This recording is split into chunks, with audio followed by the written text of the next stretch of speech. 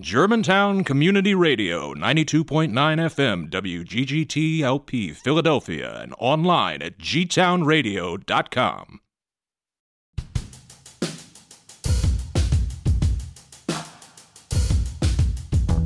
This is What Do You Know About That? A radio show about anything and everything happening in our community, our city, and our world. Here are your hosts, Eric Gershnow and Mary Angela Saavedra. Hello, hello. Thanks for tuning in, everybody. Welcome to another episode of What Do You Know About That? Hey, Eric, how's it going? I'm doing very well, Mary Angela. Thank you for asking. How about yourself? Oh, cannot complain. Happy Thursday. Happy Thursday, everyone. What's going on today, this day in science? This day in science, September 22nd. In 2007, a study aims to track source of cosmic rays. The Pierre Auger collaboration published findings on the origin of ultra-high energy cosmic rays. These rays, which are known to originate outside the Milky Way, contain particles with energy equaling 8 billion volts, or more than 100 million times the force of particles with a large, I believe it's called, is it hadron?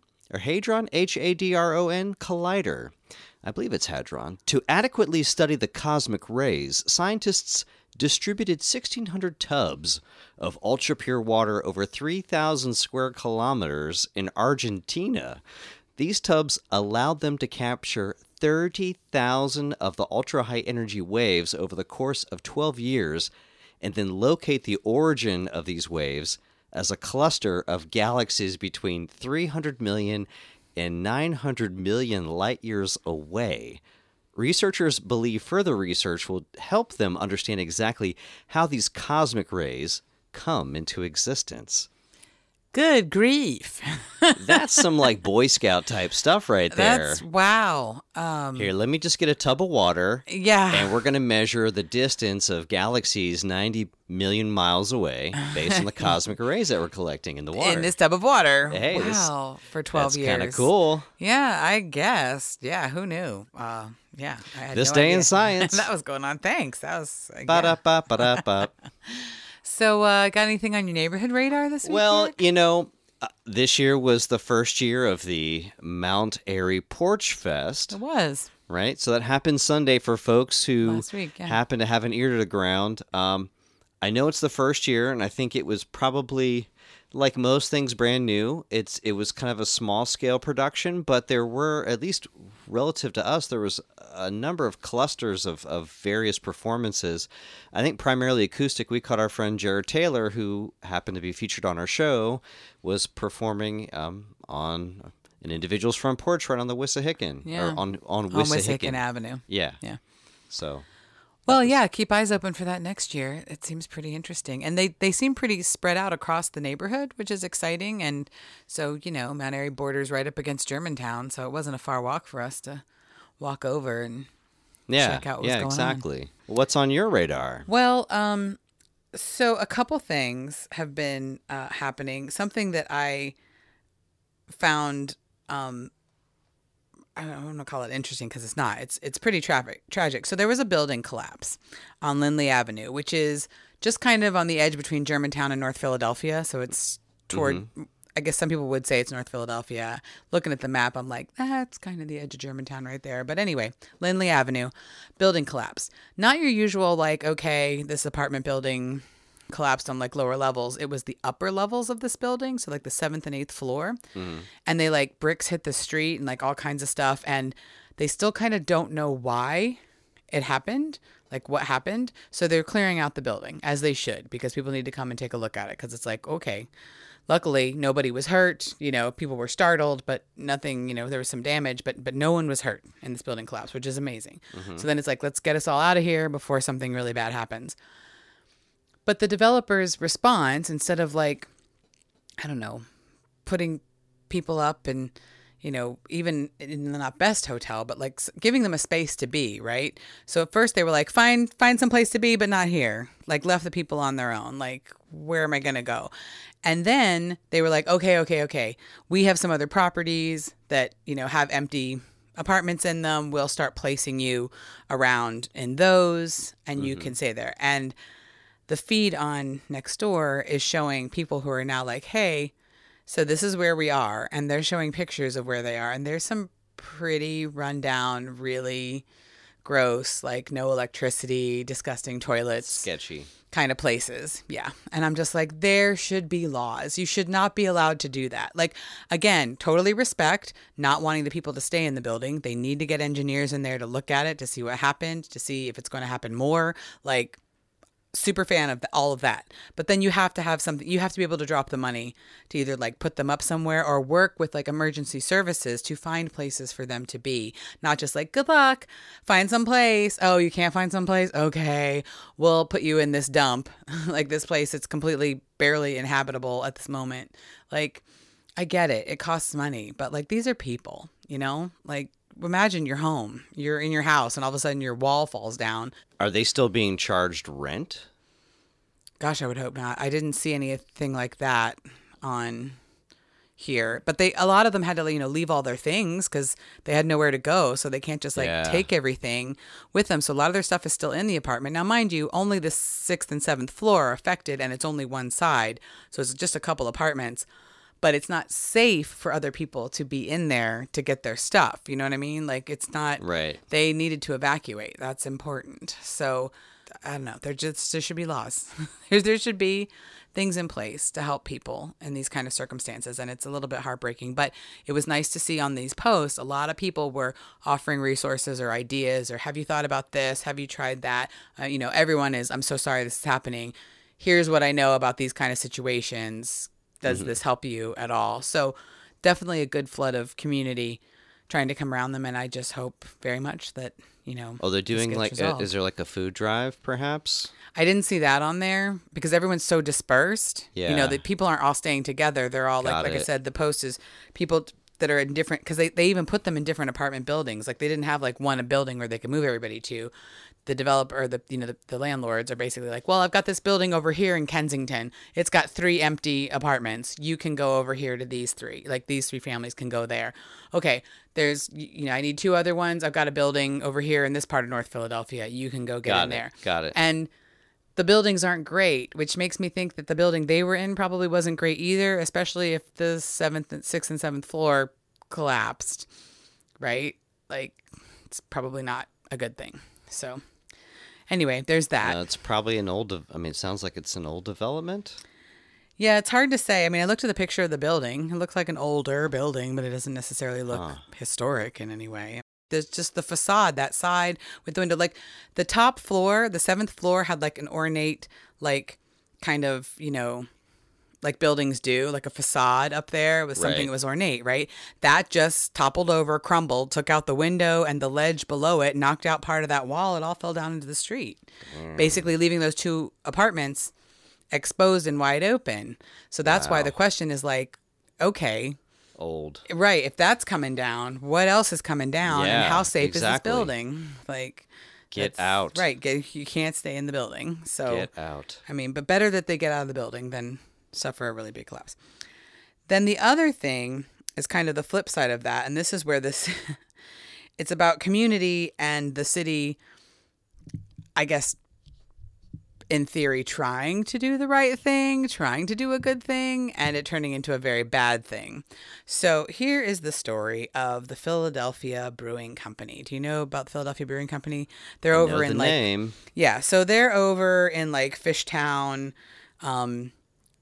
edge of Kensington, that whole kind of area. And they have been doing pretty well. They're, you know, one of those like Wissahickon Brewery here, Attic here. Definitely have a lot of, you know, annual brews that people look forward to. And one of the annual brews that they really, really look forward to is a brew called, what do they call it? It's got a name. I'm so sorry.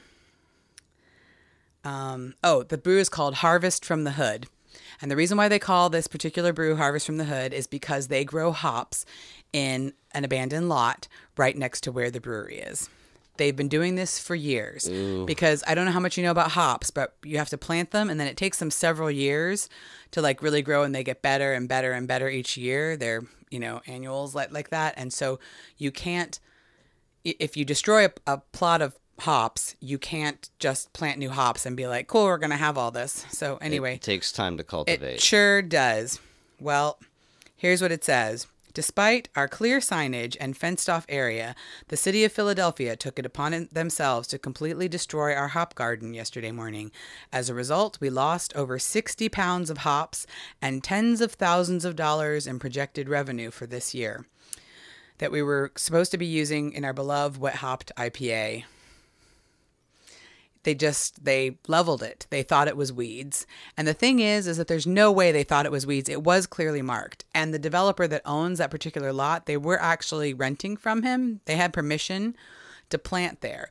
So what the city was doing, they don't know. This post, as of right now, which was posted just like 3 days ago, it has 245 comments on it. Wow. Some guesstimations are that maybe somebody reported it to 311 at some point and was like, these are overgrown weeds, because hops it looks like vines, right? It looks like kudzu, right? Hops can get very viney. But when you look at the lot, when you see it, first of all, there was a sign. It said very clearly what was there. Yeah.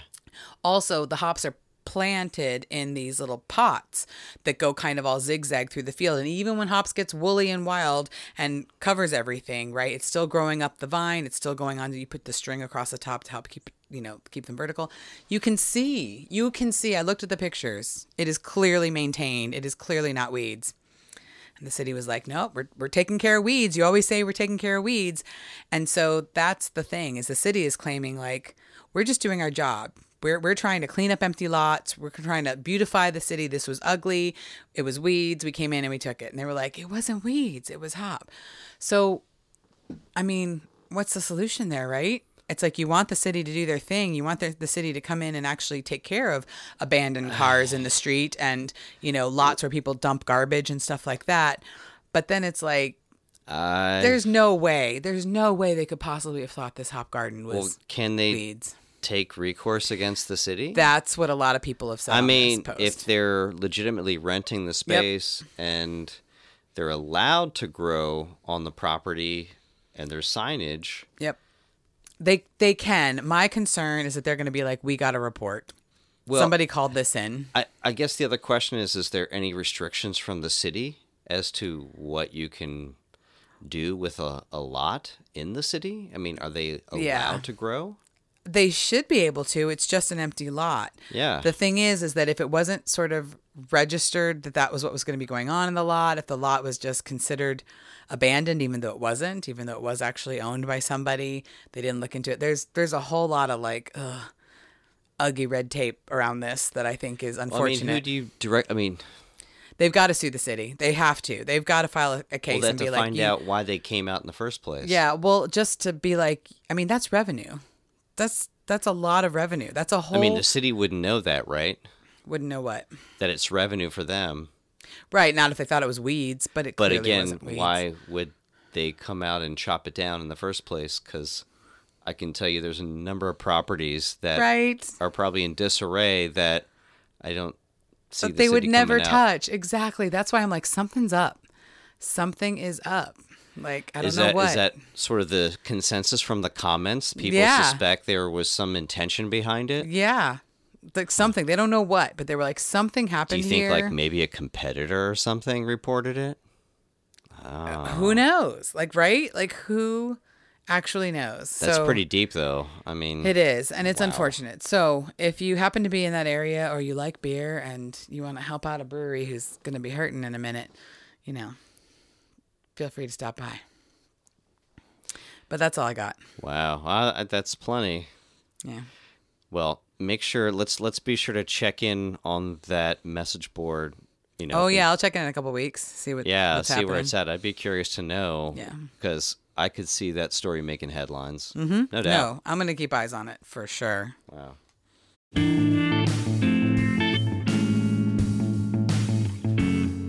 All right, well, what are we talking about this week, Eric? Well, it is my turn this week to talk about the main topic. So, a few episodes back, I had talked about Alzheimer's and specifically focusing on the disease itself and it being an affliction of the brain. And I thought, well, maybe I'll take the flip side here and talk about brain health and kind of segue into it by starting with something we can all relate with, and that is stress culture. Yeah. So I don't need to ask you, what do you know about that?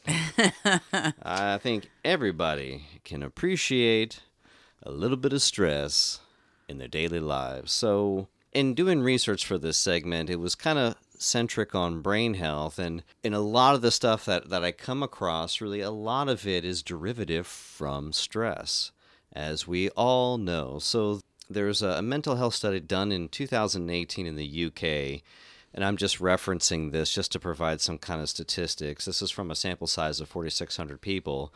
But of those folks, these guys get, quizzed. 74% of people report they are stressed and they don't know how to cope. 46% of people report they end up eating too much due to stress. So then that ties into aspects of, physical health, in addition to a 29% reported increase in alcohol consumption and smoking. I could run down a few more statistics. 50% of those people are also cited as being depressed, and 37 of those tend to express feelings of loneliness. So as you can see, stress, which again we're all too familiar with, leads down a very dark road and oftentimes results in impacts to cognitive abilities, which is kind of the focus of what I'm going to be talking about, in addition to, physical health. In some of the research I was doing here, it just, going down this road of, say, fast food consumption as an example of stress culture. And I've heard a couple different varying opinions. Originally it was, fast food's probably more associated with poor neighborhoods. It's a reflection of socioeconomic status. People who tend to be poor, they're under a lot more stress because they're trying to figure out how to live from paycheck to paycheck. So fast food is quick, it's high calorie. But interestingly enough, it isn't so selective between socioeconomic status, because as it turns out, people who make income, 350% of what would be considered the low end bracket, which puts you at about $120,000 a year income, which is, for most people, a considerably reasonable income, right? Even those people still deal with a lot of stress and happen to maintain this constant expenditure on fast food, particularly during lunchtime. Why, would you say? Because they're trying to hurry and eat so they can continue working. Exactly. Yeah. Right. So that they don't have to take a whole bunch of work home, so they get all their work done. You're hustling to get it finished. So you're like, cool, I'm just going to stuff this in my face in the next 10 minutes so that I can continue to work, so that I can leave work at 5 o'clock when I want to go. Yep, you pretty much nailed it. Yep. And that, in addition to, a lot of folks have reduced lunch breaks, so they don't really have time to sit and eat, which is kind of ridiculous. So Yep. I don't want to necessarily go down the road of stress culture. I could talk about, obviously, a lot more and how we could potentially restructure the work week, which that was an interesting TED Talk, proposing a 4-day work week instead of a 5-day work week. But again, back to the point of mental health, as you can imagine, stress has a huge impact, as you know, on your overall mental health. So if you break down what happens in the process of experiencing stress, and I'm going to get a little Alton Brown here in terms Okay. of brain chemistry, right? You know, I'm sure, as some of our listeners may know, a certain hormone in particular gets released in your bloodstream. Do you know what that is when you're under stress? Oh, yeah. It's, oh my gosh. I'm drawing a total blank, but yes, I know. I just can't think of it. Starts with a C. Yeah, I know. Oh my gosh, what is it? Cortisone? Cortisol? You got it. Cortisol. There it is. Cortisol. Yeah, so cortisol. No, and I'm not talking about that cream you put on And the that's cut. cortisone, right? Yeah. Cortisol. Cortisol. It's a hormone. Cortisol does a number of different things in your body. So it increases your heart rate. It increases your sugar in your bloodstream, Yep. which is basically food for your organs and your brain, right? It also shuts off functions of what your brain deems to be non-essential functioning. So imagine, okay, so one of those, first of all, is suppresses digestion. So you can tie that to stomach issues when you're under stress. It shuts down your immune system, and then it shuts down what are referred to as reproductive or growth processes. So just sort of like the routine functioning of your body, like cell division and things like that. Your brain's like, hey, yo, we need to conserve energy here because there's a threat. We're perceiving a threat.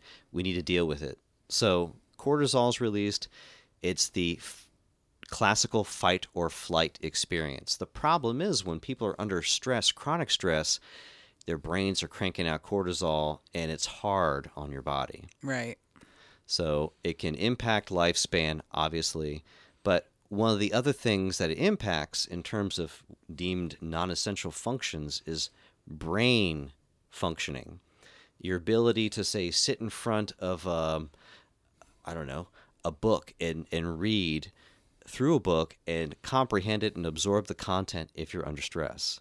You can't focus as well because your focus is limited. Yeah, that's why people say you get, like, people who are stressed out at work talk about brain fog a lot, and then it's very hard to, like, concentrate, or, like, if they're multitasking, things are falling through the cracks, and things get harder and harder to stay on top of, and I live that. Oh, totally. And another contributing factor, which is also impacted by stress, is your ability to get restful sleep. Yep. Which also can leave you in a fog when you're at work. Yep. All right, so stress, bad. Okay, we know that. In terms of what is good for your brain, well, there's some things that I think most people would generally think of, maybe, perhaps. What would you think of if I thought, what are some good ways to help unwind and de-stress? Good ways to unwind and de-stress? Well, I'd feel like, walking, like being outdoors in nature is probably a good way to unwind and de-stress, or, sitting around listening to music, like something that's, or meditating. I mean, that's so I always think really just good. about everything you listed there could be classified as meditative. When you go out for a walk, you're focusing on walking. You're focusing on your breath. That's meditation. Listening to music, you're focusing on the music, meditation. So yeah, meditation, yoga, deep breathing, relaxation techniques, making Hot time for baths. hobbies. What's that? I said hot baths. Hot baths. Oh, yeah. I love them.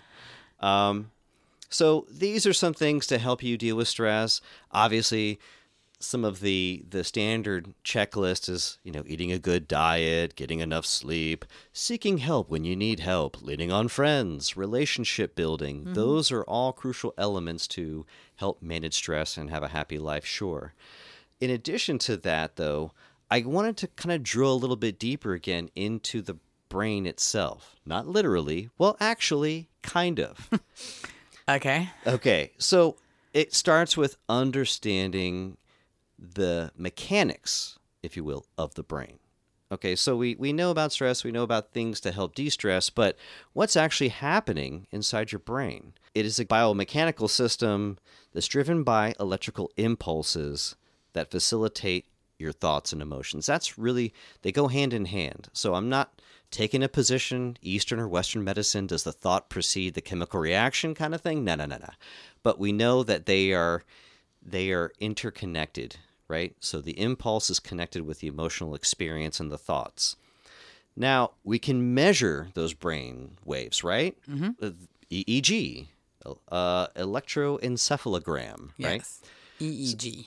What's that? It's an EEG. Yes, an EEG. Yes. Got my EEG. So they literally put, and I actually had this done recently, put a cap on your head with little electrodes that make their way through your hair, and then what they end up doing is squirting like, it's not KY jelly, but it's like medical grade jelly, basically. Yes, it's the stuff they use for ultrasounds and stuff. Yes, yeah. exactly. It's nasty goop that you can't easily wash out of your hair. Yes. And what they do is they measure your brain waves. So they measure brain waves while you're like your eyes are open and then when your eyes are closed. And just in measuring that steady state, they get a baseline to see the different areas of your brain and the type of brain waves that are going on. So there are a classification of different types of brain waves, and I will break them down for you briefly here.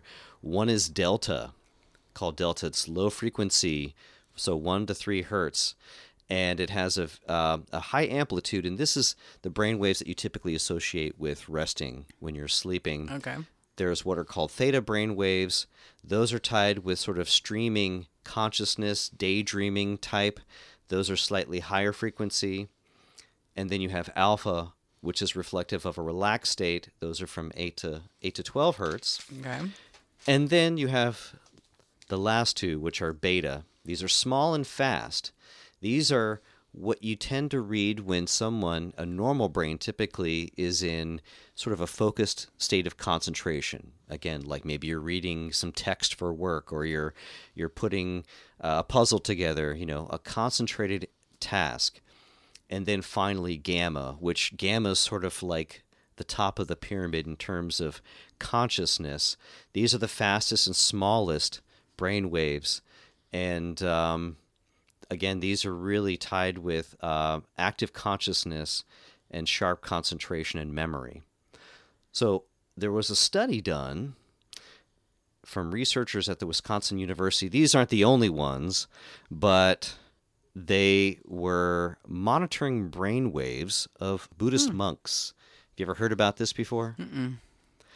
Okay, so Buddhist monks are all about the meditation, right? Sure. And they tend to be gods when it comes to reaching an elevated meditative state. But what's interesting, when they study these monks collectively using the same little helmet, right? Mm-hmm.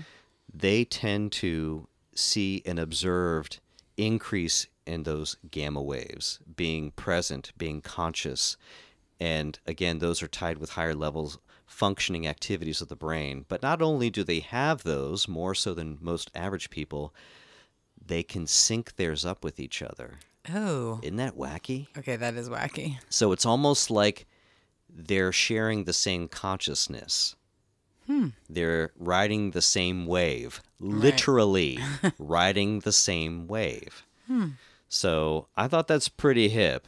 And taking this approach from understanding brain waves, this is something that we can easily measure, but also something we can actually influence. Clearly, Buddhist monks can do it.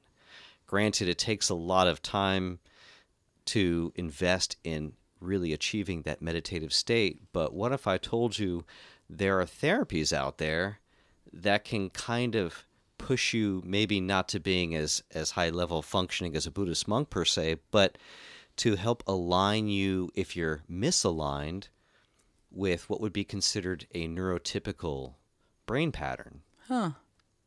You ever heard of anything No. like that before? No. No? So you ever heard of neural feedback? Yes. Okay. What do you know about that? I mean, very little. A neurofeedback is basically isn't it like how your brain perceives certain things, or how your brain processes certain things? It's like Kinda. You're kinda on the right track. So, going back to what I was saying about this little helmet they put on you, they measure your brain waves in real time. And they can run a baseline compared to what would be considered a neurotypical brain pattern. Mm-hmm. So you'll see different brain waves in different regions of the brain. And what they can do, reading those in real time, they can provide feedback to you to kind of act like bumpers or rails to kind of guide your brain back waves to where it's supposed to be. Yeah, exactly. Now, what's interesting is the way they do it. So I'm thinking neural feedback. The first thing that popped to my mind was, are they shooting a laser beam into people's eyeballs and sending energy waves into their neurocortex? No, it's a lot more simpler than that. So we know that human behavior is driven by incentive, right? Right. You do things because there's some motivation Yeah, to do those you're things. going to get candy. Exactly. Everybody wants a little candy. A little piece of candy. So one of the techniques that they use is giving you visual stimulation. So there's a couple different types, right? There's audible stimulation, physical, visual. So imagine like you're watching your favorite movie and you really love watching this movie and it's really hitting that pleasure center in your brain, but your brain waves aren't really reading the right way. So what if then that movie all of a sudden got maybe hazy? You couldn't make it out as much. And now you're just kind of like, oh, this sucks. I can't make out the show. So now your brain is being deprived of that treat. So then until your brain sort of automatically corrects itself, then the screen, as feedback from this little helmet you're wearing, it will augment the visual stimulation to then give you the reward when it's reading the right brain waves. Wow. Isn't that crazy? Okay, that's crazy. That is crazy. But one of the things that's interesting about this, again, it's not a talk therapy. It's simply something you go in and you're just using mechanical feedback to help correct your brain patterns, which should in turn kind of steer the car back on the road, sort of say. Okay. And it's been used effectively to deal with things like people who've experienced brain trauma from car crashes or even depression, some of the obsessive behaviors that are associated with Asperger's. So there's a plethora Like of OCDs? Yeah. No, that's what I'm asking. Like OCDs? Yeah, exactly. So I thought that was really kind of cool. And the last thing I was going to mention as one of these sort of atypical therapies, just to kind of broaden people's horizon here a little bit, because maybe you haven't heard of them, there's another thing called TMS. Do you know what TMS stands for? I do not. TMS stands for transcranial magnetic stimulation. Okay, no, that doesn't sound like anything I want to know about. I know. I don't want to know about transcranial anything. It But sounds tell me. like the first thing that comes to mind is I don't know. You're gonna like Shock therapy. you're gonna zap my brain with something Kapow, right? transcranially. yeah, no, it does Please sound leave my like shock transcranium therapy, but alone. it's not. So shock Okay. therapy is definitely a thing, and it's actually still used, Yeah, don't get me started about that. It but freaks me out. in a more controlled way than they used to do in the old Sure, days. sure. But still, they got to like give you sedatives and stuff for that.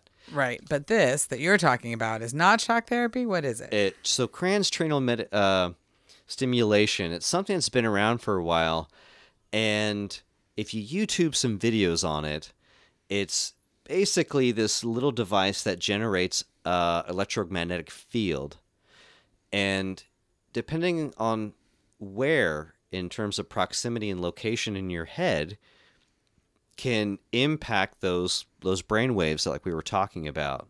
I mean, your brain, there are electric signals happening in your brain. They're going to be subjective to an electromagnetic field. So what this does is it sends little pulses, and they'll control it to a point where it doesn't, say, generate an automatic physical response like sending a shock down your arm, but in a way to help, again, kind of curb your brain waves a little bit. And I've seen it being used for people in addition to things like depression, but also stroke and rehabilitation. So again, it's non-invasive. It's not painful. They don't need sedatives for it or any pain medication. They literally just hold this electrode to your head, and it just sends these little EMF pulses. So I just thought it was just kind of interesting because, again, Western medicine is so focused on, I got to make a pill, Yeah. right, to treat it. And what we were talking about with Alzheimer's, again, it's a therapy, a drug that you're taking to impact you, chemically. And I kind of like this approach. It's less invasive. It is, but with Alzheimer's, that we're talking about plaques. We're talking about things in the brain and tangled nestles of Right, but of signals. the other thing to consider, though, too, is could that also be somehow connected to brain waves to the Yeah, the that's energy true. patterns in your Yeah, brain? yeah, okay. Or Valid. could you, vice versa, could you influence those brain patterns? Because I would imagine the brain patterns of someone who's developing Alzheimer's would be different. Yeah. No, Could yeah. you potentially influence them? I don't know. Food for thought. I just thought it was kind of an interesting No, topic. it's a very interesting topic. I learned a lot of things I had no idea about. So thank you so very much for that. Yes, about brains. I did not know. Now I know. If you have some thoughts about brains or anything else that maybe you want us to feature on here, please give us a shout at by email at whatdoyouknowgtown@gmail.com, or you can find us on Facebook or Instagram at What Do You Know About That. We'd love to hear from you. Right now, stay tuned. We're going to take a quick break, and we will be right back with our favorite segment, Who Are the Musicians in Your Neighborhood? You're listening to 92.9 FM G-Town Radio. Welcome back, everybody. Thanks for tuning in. It's time for my favorite segment, Who Are the Musicians in Your Neighborhood? And we are joined today in studio by Greg Mervine from the West Philly Orchestra. West Philly Orchestra, yeah. Hello. Welcome, welcome. Thanks for being here. Sure. So start by giving us a little, background. Who are you? How did you get here? What makes you like Well, music? he drove here. You know what I mean, musically speaking. Yeah. So, I'm from the Philly area. I came to Philly to study jazz at University of the Arts. I ended up at Temple doing other stuff. And then I got involved in playing klezmer music. That was like my first gateway into the world of like Eastern European folk music. So I started playing in this band. It was based in Princeton called the Klez Dispensers, which, despite our by the name, way. Yeah, that's great. it was kind of a curse. But it was a really great band of some like really great musicians. And then as we all just grew into our careers in music, a lot of them went to New York, and so I always stayed in Philly, but I was very much involved in like the New York scene. And in New York in the time, like 2005, there were a lot of groups and a lot of klezmer musicians who were kind of discovering other styles and like related styles to klezmer of Eastern European folk music, including like Balkan music. And there's so many different styles that are kind of involved, and all these bands doing different things. But I really like the music. I got called a lot to go and play with these groups and sub with these groups. And I said, this is so much fun, but I don't like the Turnpike. So maybe I can just get a band here in Philly, because no one was doing anything like what was happening in New York. So I was like, well, we could do something like that here. And so I had some friends in West Philly, pretty much around the Fume bar at 45th and Locust. So it was like people that I just hung out with on a nightly basis. And there was a Hungarian guy who was a neuroscience postdoc at Penn. And he's like, I used to play the violin. I'm like, you want to join a band? Sure. We just kind of picked up people. The early days, there was a lot of people coming and going. But by like 2008, we were basically what we, in the current formation, although we did have a lot of string players, but we became a brass band. At some point, the string players moved away and no one wanted to swap in. So that's kind of how the band came together. And it was, basically me being very inspired by, other groups and like kind of wishing, I play with all these different groups and I say, I like how they do this. I like how this group does this. But I wish everyone else played with this beat. So, it kind of became my mashup version of what I was hearing and experiencing up there. So Very cool. Where did the name West Philly Orchestra come from? How'd you come up with that one? we were on a gig and we had another name, which I shouldn't say. we didn't really have a name yet. Inappropriate for but radio. we were about to like be announced, and the violist of the band, Jacob's like, we can't call ourselves that. And I was like, well, what do we got? And we had like, so we were just, so someone said like, we're like, well, I mean, that's actually a tradition. A lot of the bands that we were listening to, they just named themselves after their town, right? So we were like, oh, so we'll be the Philadelphia Orchestra. Great. We're like, no, but there's already one of those. So we're like, oh yeah, West Philadelphia Orchestra. And then that was basically the conversation. So Nice. yeah, so I like it. And you guys have kind of had a pretty illustrious career since, right? I mean, yeah. not only, we've seen you play at Attic a number of times here in the neighborhood. But beyond that, you guys are actively playing out, and you also, correct me if I'm wrong, you also work with Johnny Showcase. Is that correct? Sometimes, yeah. Sometimes. We've done, I mean, we have like this ongoing New Year's Eve collaboration. Okay. Which I think is going to happen again this year. It seems pretty much certain. So we've been playing at Underground Arts together on New Year's Eve, Nice. and for many years now. And we usually end up picking a few songs to kind of pull together. And we've been working recently with Roomy Kitchen, with Yes. Johnny's spiritual advisor. Yep. So he's been enlightening us, and we've worked out a trilogy, which is it is finished. We just kind of finished it a few weeks ago, so that should be coming out soon. Nice. So we're all here in the neighborhood with the Germantown scene. We're really like more Germantown based these days, but yeah, working on some new stuff. So right. Yeah, Very anybody I've ever mentioned you all to knows exactly who you are. Like Okay. anybody I'd be like, oh, and I went and saw, and they're like, oh yeah, I try to catch them whenever I can. I'm like, oh, okay, wow. Like Cool. you have quite a reach, and I've got friends kind of all over the city and some outside the city who are like, Yeah, we've been around for a while. Yeah. We just, I mean, we really wanted to just play as much as possible. First of all, like just to be in the community, it was like, that was like our idea. It was like, all right, we want to be this village band, and we were very inspired, like not just by music, but also by like the idea of like, what's a folk orchestra? What's a folk ensemble? Who do we play for?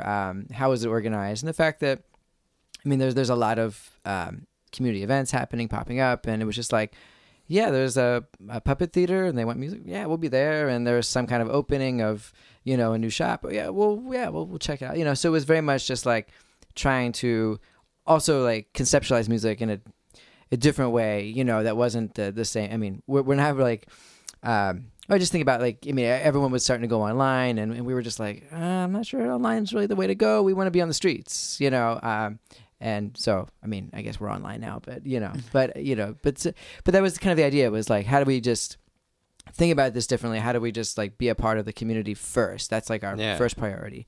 And if we're going to travel and go on tour or make records, that'll be like secondary, but let's just like make sure that we're on the streets, local, and connecting with neighbors and being a part of a community. That's very cool. So in that pursuit, then, have you experienced that you guys have gotten a lot of work just simply from word of mouth?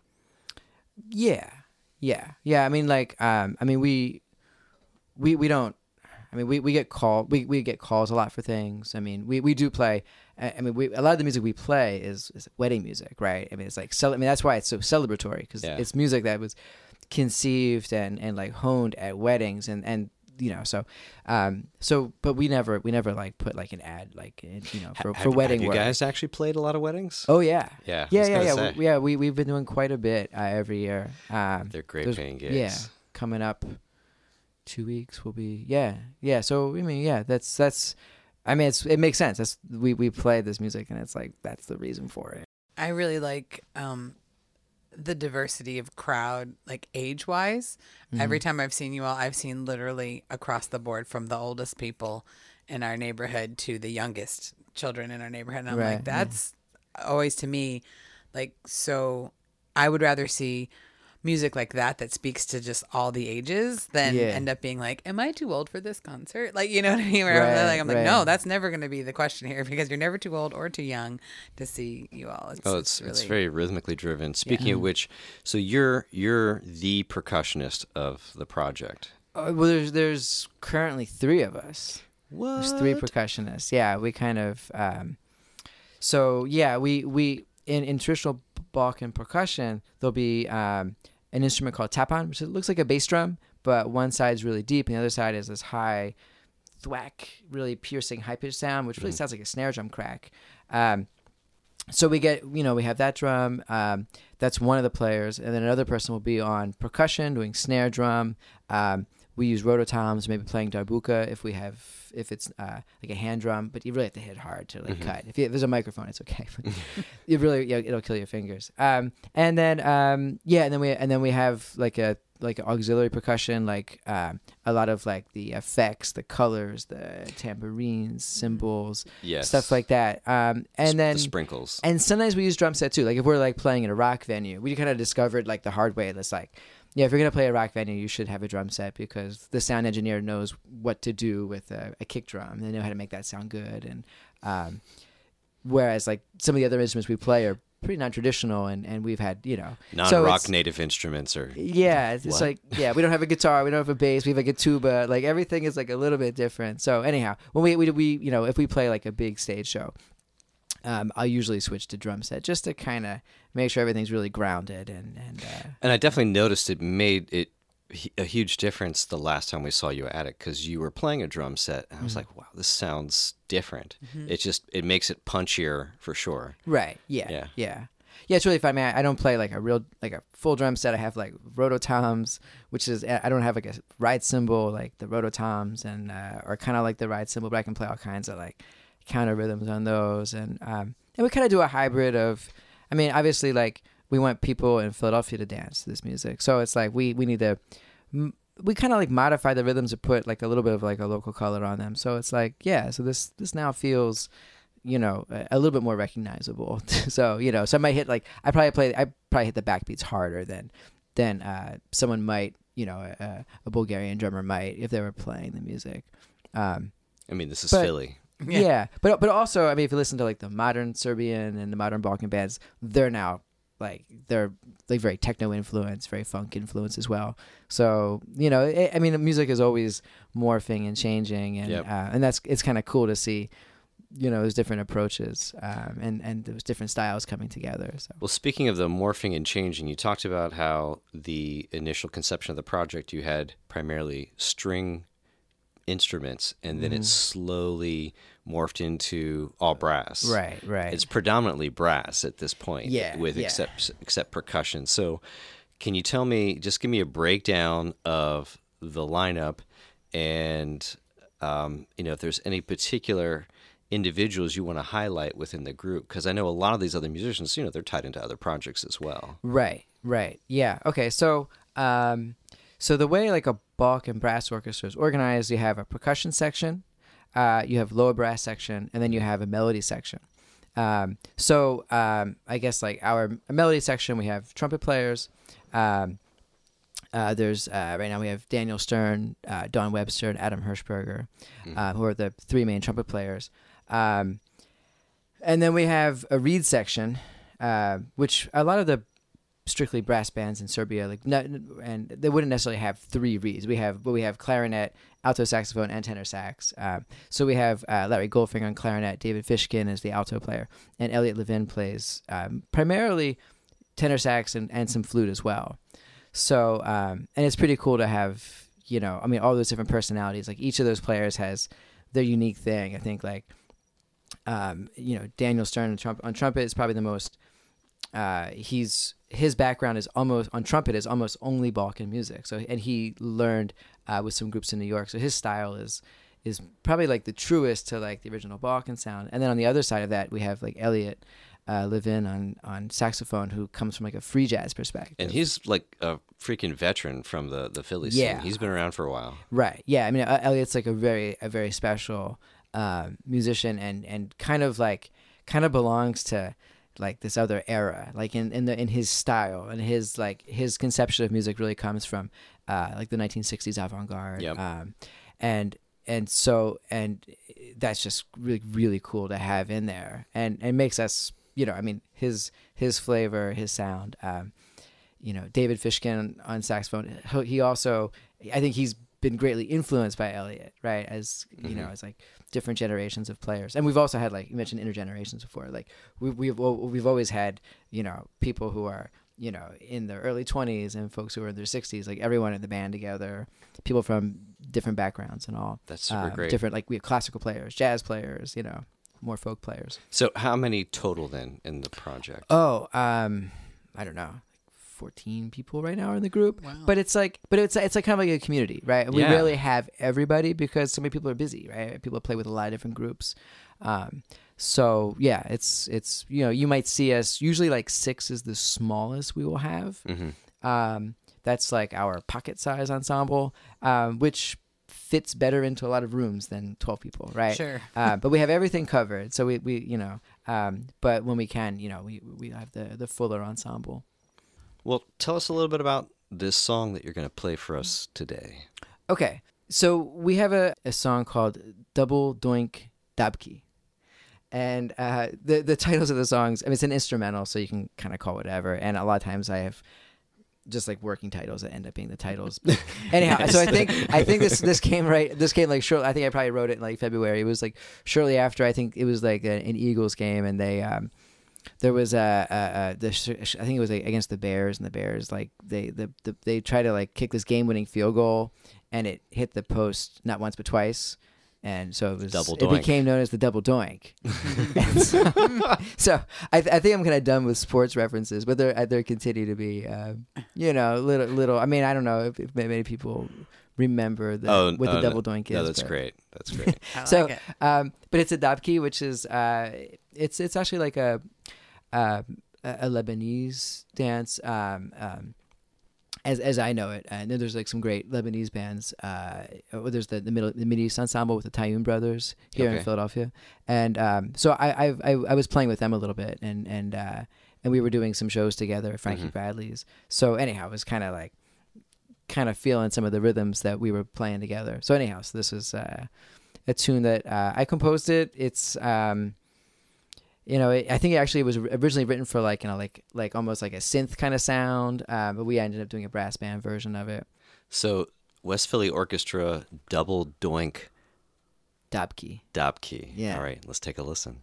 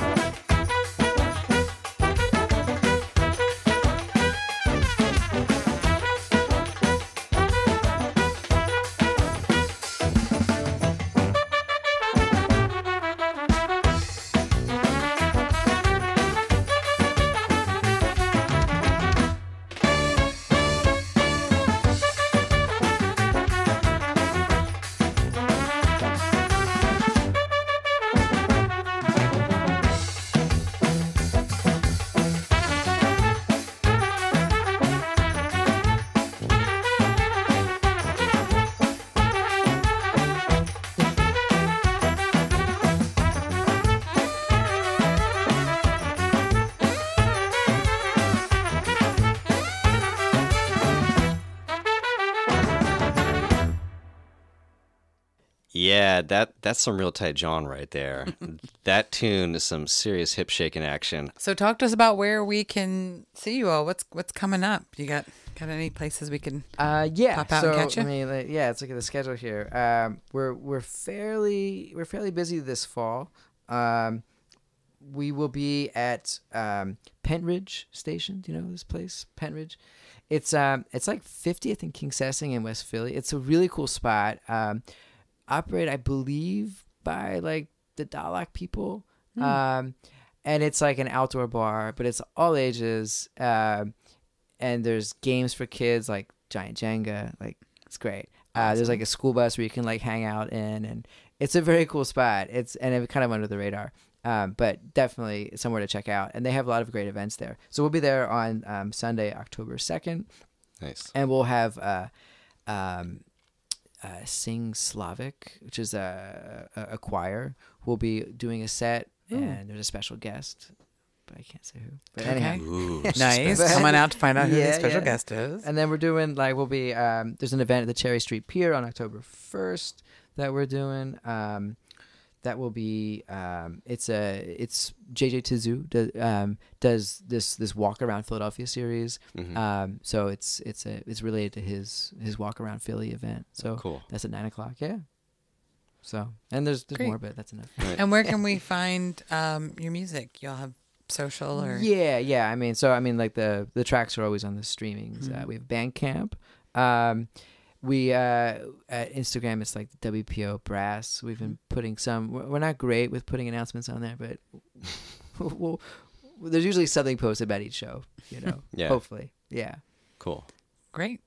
Well, thank you so much for taking time to Sure. sit down with us tonight and share the stories and the song. That's fantastic. Yes, we love West Philly Orchestra. Yeah, we Music's will awesome. So definitely be please, popping up and seeing you this fall someplace. Yeah, okay. Keep doing what you're doing, and thank you.